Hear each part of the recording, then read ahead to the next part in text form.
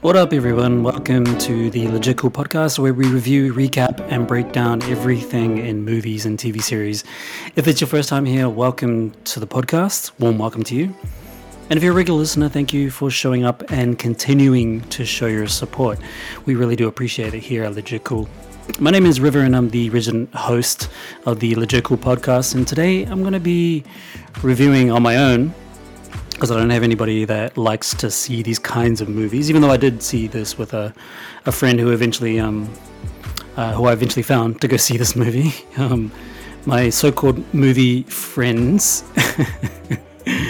don't like to see horror films. And this is what I'm here to do today, is I'm here to bring you my review and my breakdown on the latest horror film, Smile. Smile is directed by a new director. This is his debut film. His name is Parker Finn. He is also the writer and the only writer for this film. Music is done by a guy called Cristobal Tapia de Ver. I don't know if I'm pronouncing that correctly. The reason why I bring up the music composer, sometimes I bring it up, sometimes I don't. But I'm bringing him up for this reason, because he did a phenomenal job at scoring this film. A lot of this film has got to do with primarily sound effects, and the sound design is quite astonishing and it's quite impressive. I'll get into that in my review. This movie's got a ton of actors that I don't know. There's only one actor that I do recognize, and I think his name is Joel, or I think he plays the character Joel, played by a guy called Kyle Gallner. Yeah, it is Kyle Gallner. Yeah, I just looked him up. But let me start from the top of the list. Let me start from the top of the main cast. We got Saucy Bacon, who plays a character called Rose Cotter, who's our main character that we follow on this crazy evil journey. Then we've got a guy called Jesse Usher, who people might be familiar with if they see the TV series Boys. He plays a character called Trevor, who is the husband, or I think he's the fiance. Yeah, I think he's the fiance of Rose Cotter. We got a character called Joel, played by Kyle Gallner. We got a character called Dr. Madeline Northcott, played by Robin Way Gert, who plays a pretty instrumental role in being the psychiatrist or the psychologist for Rose Cotter. Then we have Caitlin Stassi playing a character called Laura Weaver. Cal Penn playing Dr. Morgan Desai. Rob Morgan playing Robert Talley. Gillian Zinser playing Holly. That's the sister of Rose Cotter. Judy Reyes playing Victoria Munoz. Jake Schotter playing Carl Renken. Nick Arapoglu playing Greg. Perry Strong playing Detective Buckley. Matthew Lamb playing Jackson. And Dora Kiss playing the mom. This movie has a runtime of 1 hour and 55 minutes, shy of 2 hours. However, it did feel a little longer than 2 hours, and I'm not really sure if that's a good thing or a bad thing. I'll get that into the review. I'll get into that once I go through the review. With a budget of $17 million, this movie has currently gone on to make $22.6 worldwide. That's 22.6 million worldwide as of today's recording, which is the 9th of October. And this movie was released on the 30th of September, so it's actually doing quite well, coming into its sort of second, almost third week of release. 22.6 million worldwide is actually quite good for a horror film, to be honest, especially with a budget of 17 million. The current Rotten Tomatoes score for the critics is 78%, and the audience review tomato score is 79%. So it's doing pretty well. I'd have to actually really agree with that Rotten Tomatoes score, and that's actually quite rare to see with a lot of horror films. Usually the horror films, they're always on the blunt end of harsh criticisms from both critics and audience. I'd say critics more so than audience, but the horror films don't usually do well against critics, but this one's doing really, really well. I mean, of course, it's only in its almost third week. There's still more reviews to come out, but this is a shining example, and this is a very, very good track record so far. The critic consensus at the moment, according to Rotten Tomatoes, deeply creepy visuals and a standout saucy bacon further elevate Smile's unsettling exploration of a trauma, adding up to the rare feature that satisfyingly expands on a short. The audience consensus is, you may need to pay close attention in order to keep up with the story, but fans of slow-burning horror should leave Smile with a grin. They missed an opportunity there. They should have said, should leave the cinemas with a smile. That's kind of cheesy. So Smile is about, let me just talk a little bit about synopsis, and then we'll get into my first impressions of the film.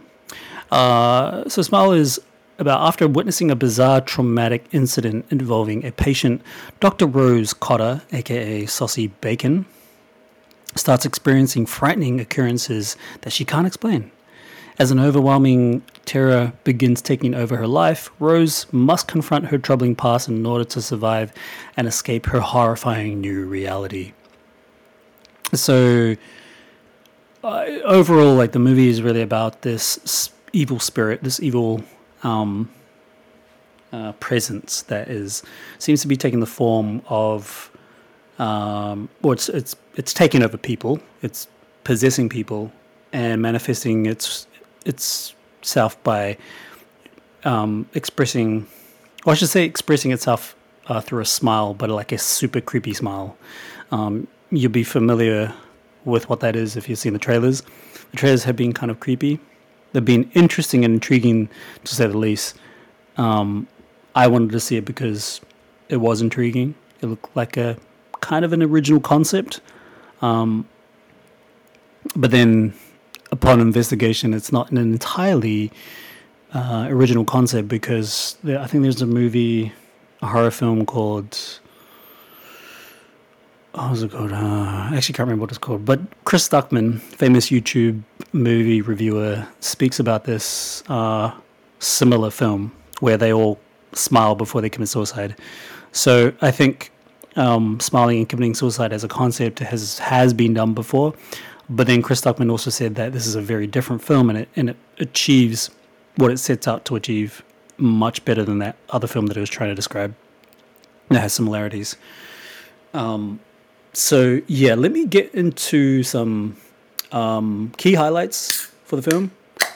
You can probably hear me opening a can of craft beer. Cheers, everyone. If you're drinking beer, cheers to you. Saluda. I'm drinking a delicious IPA from Garage Project. So thank you, Garage Project, if anyone from Garage Project is listening to this podcast. I'm not endorsing this. This is not a sponsorship thing. I'm a big fan of their beers, and it smells and probably tastes great. And it does taste very, very good. All right, so some key highlights for Smile. The biggest highlight for me is the sound design. The sound design is super impressive. It takes sharp corners. It's really loud when it needs to be. So loud to the point where it behaves like a transitional piece. It's sort of it does have a role of transitioning scenes, which is pretty interesting. Normally when you see good transitions, or maybe not a good transition, but transitions within horror films, it's usually just clever and smart editing in the editing process, or in this case, they use a lot of the sound design to transition scenes. Some of the sounds that they use to do that is really kind of heavy basses, kind of the rumbling of the cinema, or the rumbling of the speakers, that kind of scary, getting under your skin type bass sound effects. And then there's all these other sorts of sound effects, such as loud screeching, almost like a needle being, how do I describe this? Like a needle being scratched along a chalkboard. There's a few of those kind of sounds, and these sounds are like super loud. They're so uncomfortable. They're so unnerving, and they really put you in a disturbing place. And I guess that's the purpose of the sound design for this. So the sound design plays a huge role, almost like a character in and of itself in the film, and it's super impressive. Really, really impressive. So that's a key highlight for me. Another key highlight is Saucy Bacon. I've never seen her before. I guess, like I said before, I've never really seen any of these characters other than Kyle Gallner. How I know Kyle Gallner, who plays Joel, he plays Flash in the Smallville TV series. So that's kind of how I know that guy. But everyone else, nah, all brand new to me. Oh, I mean, I guess Jesse Usher. I've seen him in The Boys. He plays A-Track, or I think it's A-Track, the character, the speedy character in The Boys. But Saucy Bacon being the main character of this film, her performance is... It's definitely one of the biggest wins for this movie. She really sells it. She's going for an Oscar-winning performance here. I mean, horror films never get acknowledged by the Oscars, and not that I really care about Oscars these days. It's more just a genuine expression about how good someone can be in their craft. And Saucy Bacon really sells this performance. So she anchors the film quite well. Really, really good performance from her. That's a good highlight. Another good highlight is all the characters that are contributing to the story, contributing to Saucy Bacon's story. They all do really, really well. They play their part. Nobody's kind of overshadowing anybody. No one's like overperforming Saucy Bacon. And nobody's underperforming. They're all doing their part, and they're contributing to a growing story. And the story really grows quite well. It kind of leads me to another key highlight, is that the story moves at a very decent pace, at a pace that pays off by the time we get to the end of it. It doesn't have a perfect streak for good pacing. I did think that by the time we get to the end, the final act, it does get quite clunky. It does get a little bit chunky, and there are points where they should have trimmed it a little bit. They do sort of lose a little bit of momentum and the great pacing they had throughout the entire film. And the film is a slow burn, and slow burn is hard to actually get good pacing, because slow burn can sort of suffer from slow storytelling. Obviously, that's what slow burns are. But they can suffer from just over-expositionary dialogue, where the dialogue seems like they're filling the scenes as opposed to they're telling or contributing to a growing story. So I don't think the film had any of those problems where they were kind of dragging the feet in the sand, so to speak, for such a slow burn film. It was a slow burn film that built intrigue, it built dynamic suspense. It really did. So that's a key highlight. What are some key lowlights? Key lowlights is there's not a lot, which is a good mark, which is a mark of a good film. Not a lot of lowlights. Look, if there is a lowlight, the thing that I'm thinking about right now, and this is immediately what I thought about outside of after the screening, I said this to Danny, my friend that came along with me. I said to her, I was really petrified watching this movie. I was super scared. I've never actually been that scared in a film. It really got to me. And that can be sort of notified, that can be acknowledged as a low light. It's not a low light, but it put me in a state of stress and anxiety. It was pretty intense. The movie is very, very intense. The themes that they introduce in this, the jump scares, the visuals, they're all really uncomfortable stuff, and the director manages to keep you in the state of fear and anxiety and stress throughout the entire film. That is really hard to do for a horror film. You know, even some of the best horror films that I can think about, one of my favorite horror movies in the last 10, 15 years is James Wan's The Conjuring. The Conjuring is a great film. It's a great great film for its writing, its directing, its suspense, its jump scares, its frights, all that kind of stuff. I love what James Wan done with that, but it doesn't keep you in a state of anxiety and stress. He manages to keep you interested and engaged, but he still manages to have levity throughout the film. You know, you can still have fun, you can still laugh a little bit. There is some comedic levity to some degree, whereas with Smile, there is no levity whatsoever. So this is a key warning for anybody who's going to watch Smile. If you're going to go watch Smile, expect to be frightened, expect to be scared, and expect to be stressed throughout the whole time. If you're lighthearted, this is not for the faint-hearted. If you are very sensitive to jump scares and sensitive to like stressful environments that are all evil and evil spirits induced, don't go see this film. I do not recommend it for anybody that is really sensitive and faint-hearted. Do not go see this film. It's it's a very hard watch. Performances are great, direction is great, and so I cannot wait to get into the recap because I highly rate and I highly recommend this film. And I'll get more into that recommendation once I get to the rating. So, let me just bring up this cool little transition. There was a bit of a pause there. Maybe that's the evil spirit smile. Here's another evil spirit smile transition.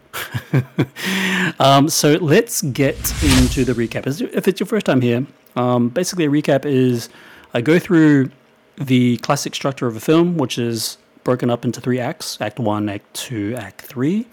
I go through the plot in some kind of detail, talk a little bit about what works in aspects of the plot, what doesn't work. Things might remind me of what I really enjoyed. Things might remind me of the things that I didn't really enjoy, and there might be some things that pop up that I wasn't quite sure at the time, or maybe you didn't even think about at the time. But then can share my opinion and my thoughts on that, and that's the whole purpose of doing a recap. So let's get into the recap. And also, if this wasn't obvious from the beginning, this is a full-on spoiler review. Okay? All right. Let's get into this. So we open up with at the psychiatric ward. Psychiatrist Dr. Rose Cotter meets recently admitted patient Laura Weaver, a PhD student who witnessed her professor die by suicide. She claims to be the only one to see an entity that pretends to be other people smiling at her. Laura has a panic attack and convulses. As Rose calls for help, Laura smiles at her before cutting her own throat with a shard broken vase. Now, this is a powerful opening. And the director, Parker Finn, he puts everything into the scene. There's a lot of energy. There's a lot of outstanding performances from both parts. You know, this girl that we meet, patient Laura Weaver, she is petrified. She is scared. Like, it's like she's seen... it's like it's like she's seen death for the first time. But I'm trying to think of like what's the scariest expression I could use to describe this. Anyway, she was she was petrified and she was completely out of herself. She couldn't, like, the way she portrayed it in her face and her character was just so believable. I was like, damn, this girl is putting in some acting chops right here, and it's always quite difficult for actors to put themselves in the state of like disbelief, suspension of disbelief, but also the state of stress and fear. Like, it's really hard to fake fear and stress at that level. You know, it's so believable. So my hat's off to her. And this is the first time we hear the great use of sound effects and sound design. So really well directed. You notice that there is some extreme bizarre not focus pull, but extreme close-ups of the characters in this particular scene where they're sitting facing each other face to face, and there's kind of a bizarre frame to it. It's intentional because they're trying to give you this impression that this isn't quite normal, or at least that's the way I was just experiencing the scene. It didn't seem quite normal. The outside of the focus, so let's say the camera is directly on her face, quite an extreme close-up, but the outside of the lens is quite blurred out, so there's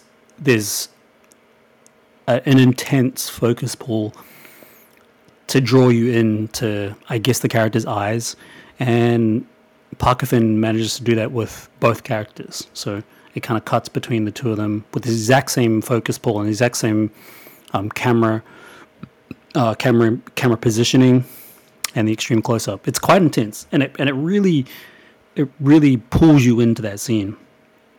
And it's a great way to introduce such a film, especially with whatever is going to be set out for the rest of the film. It's quite crazy. So yeah, great opening scene, and the way she commits suicide, it's very slow.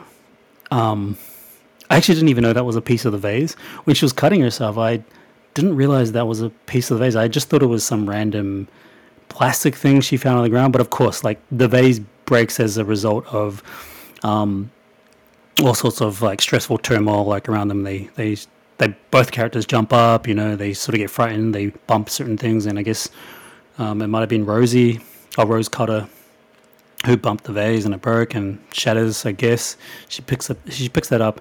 The way she stands there, so we go from this point of her being, it looks like she's being attacked by something, but you can't see it. It's all invisible.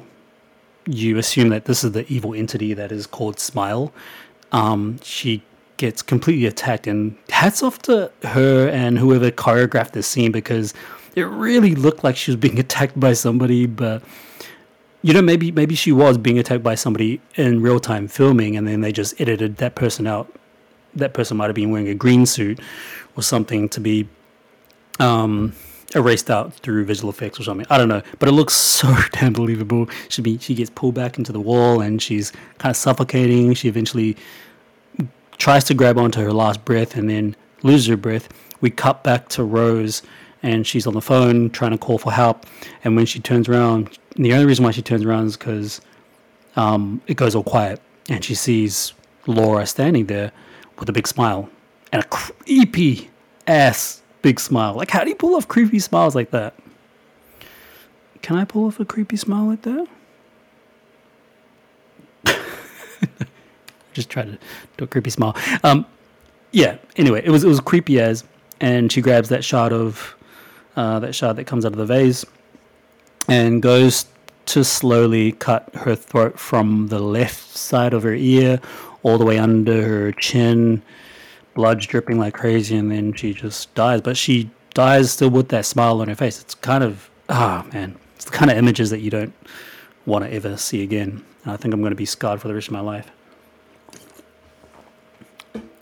All right. Following the suicide, Rose witnesses a vulnerable patient named Carl smiling at her and shouting that she is going to die. All right. So this guy called Carl, he's actually the patient that opens up the scene initially. So what I read before was actually directly after this scene where she has like an appointment with one of her patients, Carl. And I think the choice behind starting with that scene was to really establish Rose and how she deals with patients, and establish a little bit about her temperament and potentially her I was going to say potentially what she had gone through in her past, and how her trauma is surfacing a little bit, but I don't think that's the case. I think it's more about how she treats her patients and the kind of temperament, kind of, let's say, balanced life that she has so far. And I think it's important to have that at the beginning so that we establish where she is currently, where she's eventually going to fall in the entire film, and then how she's going to creep out of that. That's how a classic good arc or a character arc is established throughout a film. So yeah, we jump back to Carl again, but he's in his own room and he's smiling at her and shouting that she is going to die. Like he says it in a way that's it's kind of like like a prompt, like a not a prompt, but what am I like a voice prompt in a game, where it's like it's a terrible example, but he basically shouts, "You're going to die! You're going to die! You're going to die! You're going to," and he's saying it with like this big smiling grin. When she orders for Carl to be restrained, Rose suddenly sees that Carl had been asleep the entire time. So this is the first. Oh man, I'm getting creeped. I'm getting like chills talking about this. My God, I might need to watch a animated Pixar film after this. Good thing I'm drinking a beer right now. She realizes that he had been asleep the whole time when she calls for a restraint against her, and this is the first piece of evidence that she's haunted by something now. And this all comes from the fact that she witnessed a suicide from the spirit smile, and now she has been latched with the spirit smile, which is crazy intense. Crazy intense. And all the while, everything is like really well filmed. Great use of photography, great use of color, great use of camera work. The camera work actually is quite impressive in this too. Concerned for Rose's mental well-being, her supervisor, Dr. Morgan Desai, gives her a week-long break. The supernatural occurrences continue, harming Rose's relationships with her fiancé Trevor and her sister Holly. Now, let's jump into the second act. Rose has had a stained...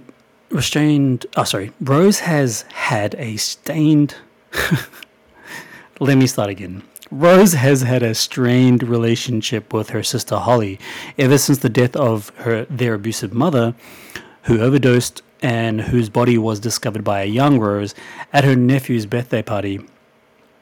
Rose's gift is somehow replaced by her dead cat, which had disappeared the night before. Rose encounters an attendant smiling at her, convincing her she is now cursed. Now, so jumping into the second act, we've kind of jumped over quite a few scenes, and it's kind of for the sake of time here. I don't really want to go on for too long, which is good that we jumped across some of these scenes, but it's important to note that even before we get to the second act part, Rose's character starts to intensely think about these situations of somewhat hallucinations.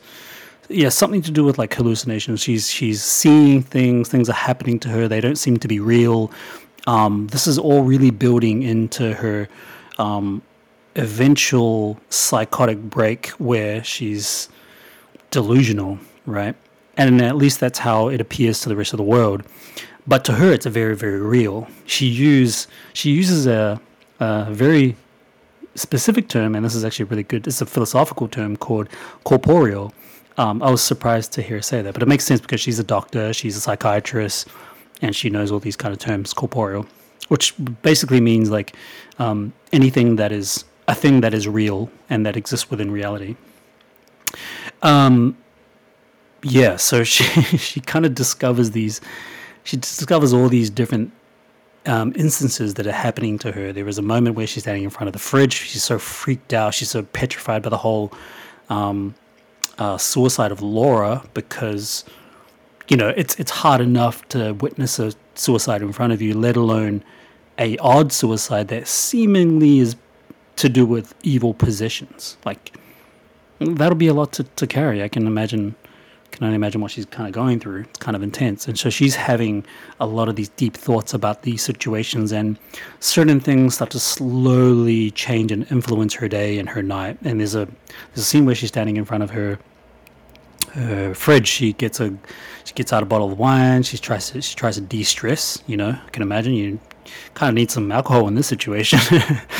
I mean, I'll probably do the same thing. She tries to de-stress and has a glass of wine, and she notices that there's something in the corner in kind of the dark hallway or something like that. and she notices that there's a figure there that looks like that figure is smiling, and it's creepy as shit. And obviously, like, this doesn't fold into something that we see, because it quickly cuts to her husband. This is the first time we meet him. He shows up, and she makes this kind of remark of, I didn't hear you come in. I didn't hear you come through the door," which is probably the first piece of evidence. Now that I think about it, it's probably the first piece of evidence that she notices that she is when these things are happening to her, she's not realizing the real world around her, which is fascinating and super creepy. All right, so she's at this birthday party in the second act, and all the while before we get to this birthday party, she's trying to look for her cat. Her cat's called Moustache, and she can't find her cat. She's trying to feed her, can't find her. She's yelling out for Moustache. Jump to the birthday scene. She goes to wrap a gift for her nephew, and turns out the gift is the dead cat Moustache. And shit just goes so left field here. It goes so wild and chaotic. It's freaking scary. Like, the tension builds up so quick. It ramps up from 0 to 100 because this is also the score, the brilliant musical score. It jumps in like a fright. The sound effects also jumps in all at the same time. It's all really chaotic. She goes to grab the cat, and she's trying to tell everybody. She's trying to convince everybody in the room that this is not me. It's the, I don't know what she says. I think she says, she tries to say it's like it's the evil spirit, or it's the devil, or something like that. And clearly she's losing her mind in front of everybody, and everybody's just seeing her as this mental nutcase who's put a dead cat as a gift, and she's just going crazy trying to convince everybody that it was all the spirit or something. It's super stressful, this scene, like all the other scenes in this film, and it's really intense. And like I said, the sound design works wonders in this scene. She eventually sees one of the characters smile at her. One of the in this breakdown, it's described as the attendant, but it's just one of the friends of Rose's sister. She's like now doing the smile at her, and she's trying to tell her to like F off and all that kind of stuff. And then she just goes into complete turmoil and chaos, and she falls backwards into the glass table and ends up getting all these cuts on her arms, and it's pretty violent. It is one of the first times that you see quite a bit of blood and violence and stuff. Actually, no, that's not true. We've seen blood and violence from the suicide in the beginning. Anyway, this was intense and disturbing. Discovering that Laura's professor was smiling at her during his death, Rose pays a visit to his widow, Victoria, who claims that her husband started acting differently after witnessing a woman die by suicide. Rose visits her ex Joel, a police detective who has responded to Laura's death.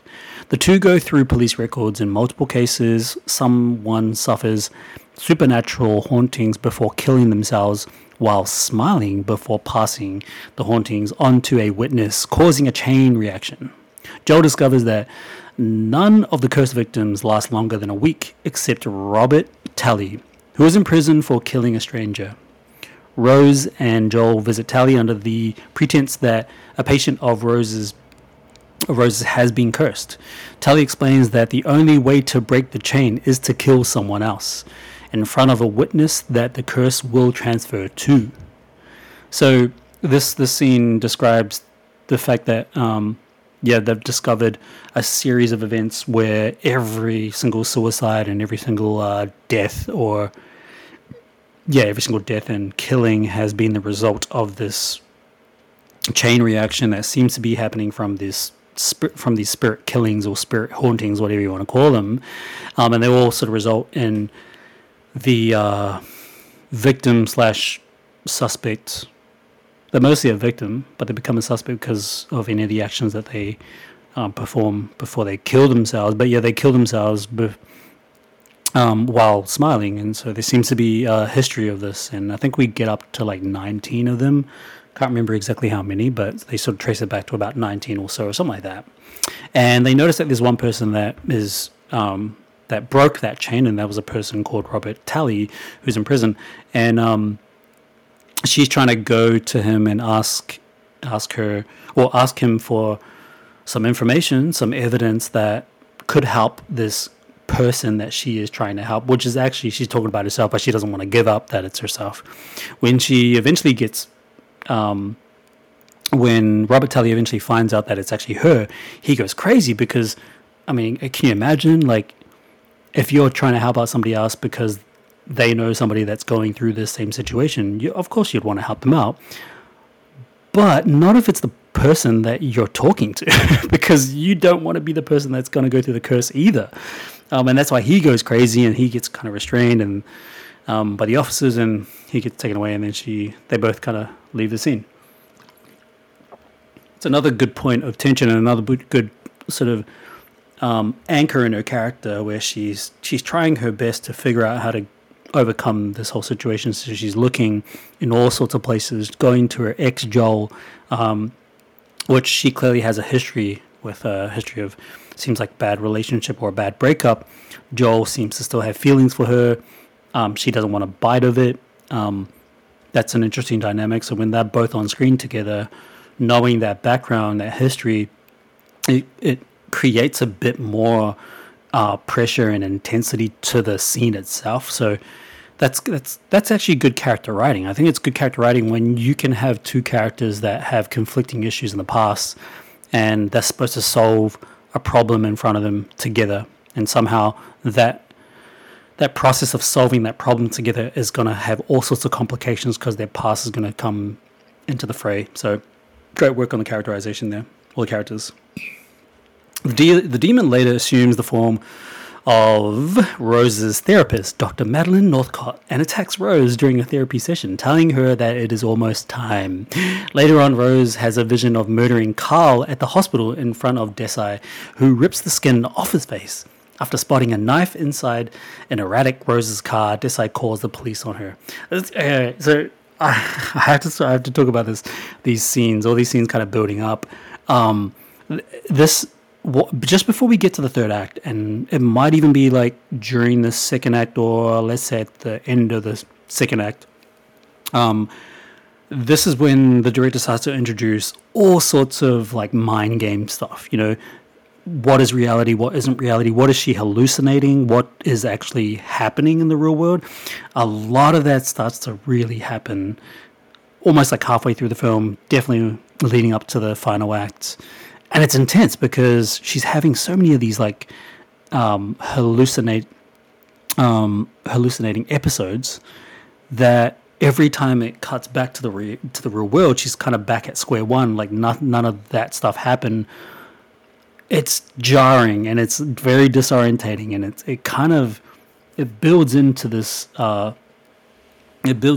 like this fear, this kind of scare factor that the whole movie done so well. It was pretty hard to watch. It was really, really good. Like, what is reality? What isn't reality? What is she hallucinating? What isn't she hallucinating? It was crazy. There was a lot of back and forth there.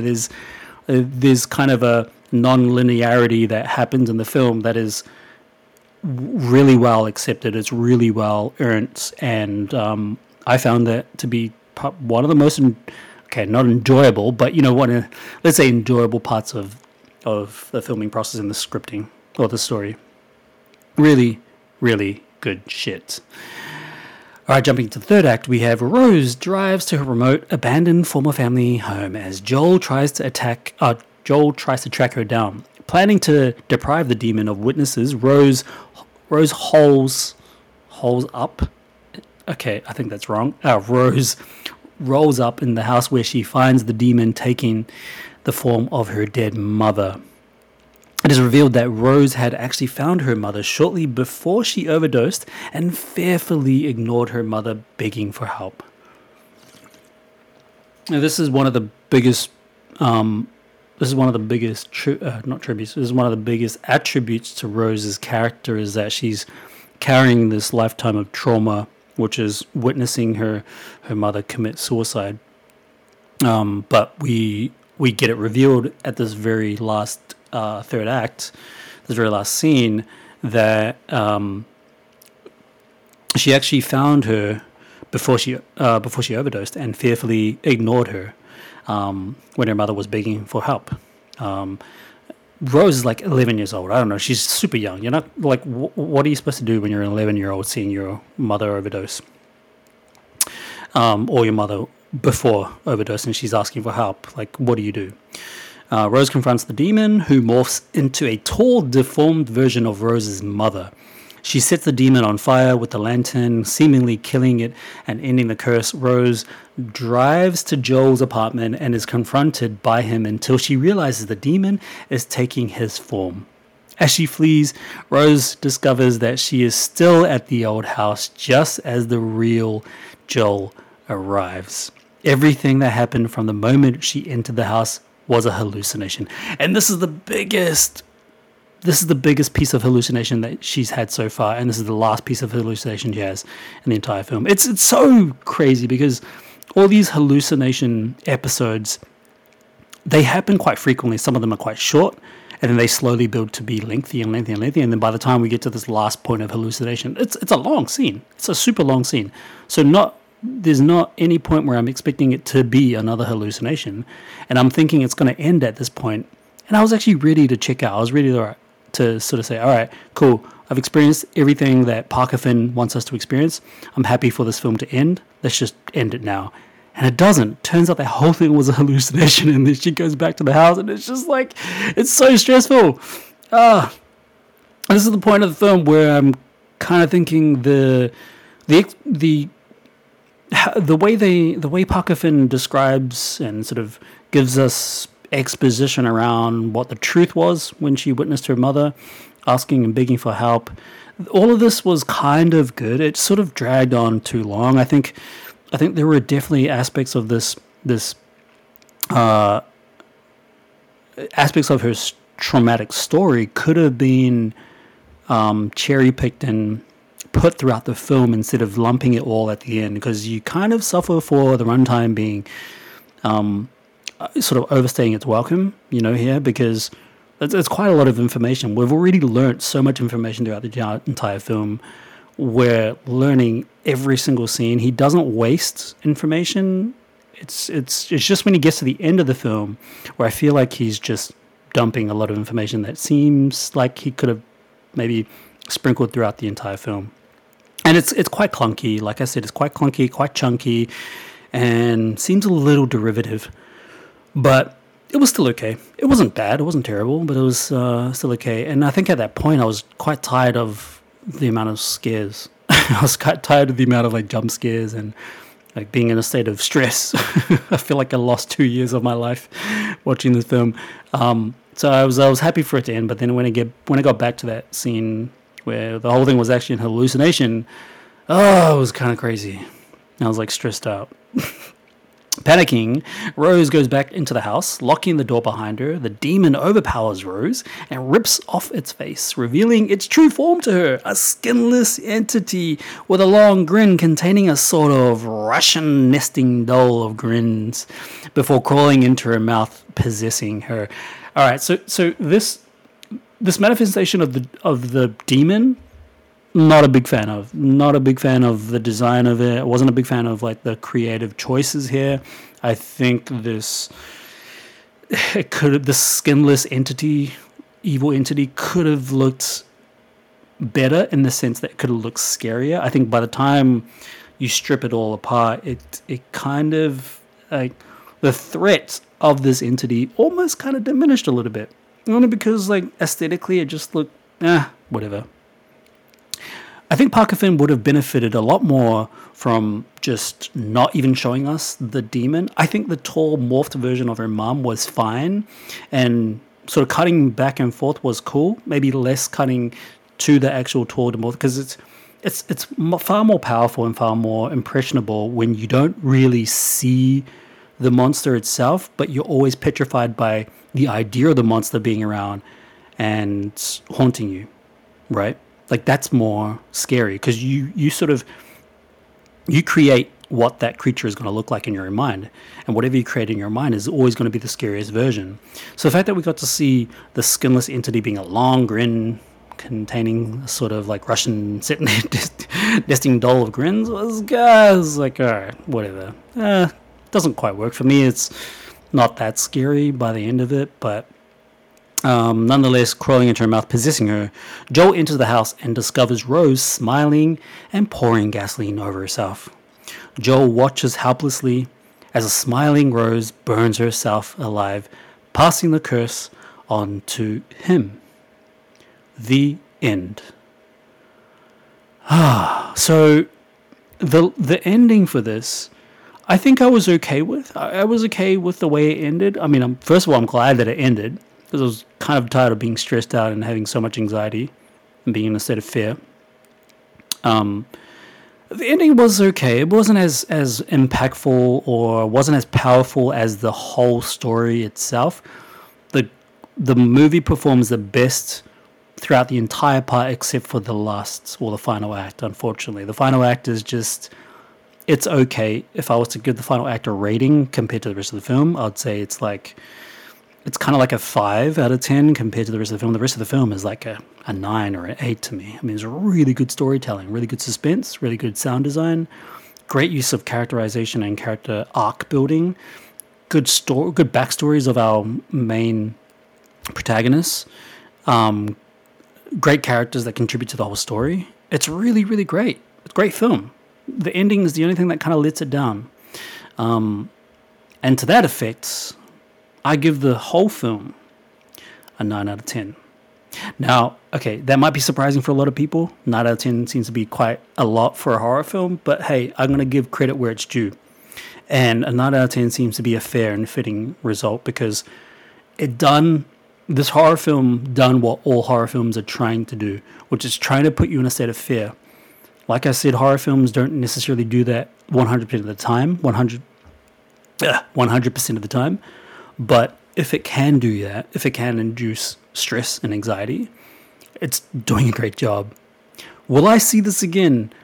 Probably not, because I don't really want to be in that state anymore. However, I've seen it. I know what to expect. Maybe I can watch it. Maybe I need a few beers to watch it, and I can maybe just watch it to see how my friends would experience it if my friends are up to seeing it. So, great film. Great film. And that brings us to the end of the recap and end of the whole review and the whole podcast. I really hope you guys enjoyed that. I really hope you guys enjoyed the film the same way that I did.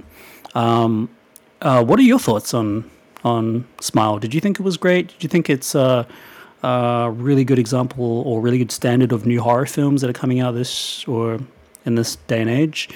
Where would you rank it in amongst all the other horror films that you would rank really high? I think this is a really good horror film. Definitely a good contender against Conjuring. Is it better than Conjuring? I'm not sure. Conjuring is actually quite well put together in terms of its storytelling aspect, and it's a longer film, but it really maximizes on that runtime for sure. But yeah, great movie. I recommend it for people that love horror films. I recommend it for people that don't have faint hearts and are not too sensitive to jump scares or stress and anxiety in the form of like evil spirits. I recommend it for those people, but I don't recommend it for people who are sensitive to anxiety and stress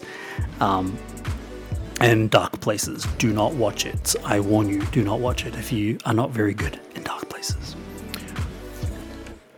All right. Thank you so much for listening to this review. And if you really enjoy what you hear in this episode, I'd encourage you to hit the notifications button so you know when the next episode drops, if you enjoy this kind of content. If you want to find us on social media, I'll leave those social media handles in the show notes, so check those out. There's quite a few you can click on there as well. Consider following us on there. Make some suggestions if there's reviews, if there's certain movies and TV series that you'd like us to review. Always open to hear your thoughts, always open to hear what you would like to hear us or myself talk about. make sure you, if you're into Rings of Power, that's what we're currently reviewing at the moment as well. We're up to episode 4. We're going to be doing episode 5. We're a little bit behind, but we're catching up. And if you're into that, maybe you should check out those episodes as well. Thank you so much for joining me, and see you next time. Bye.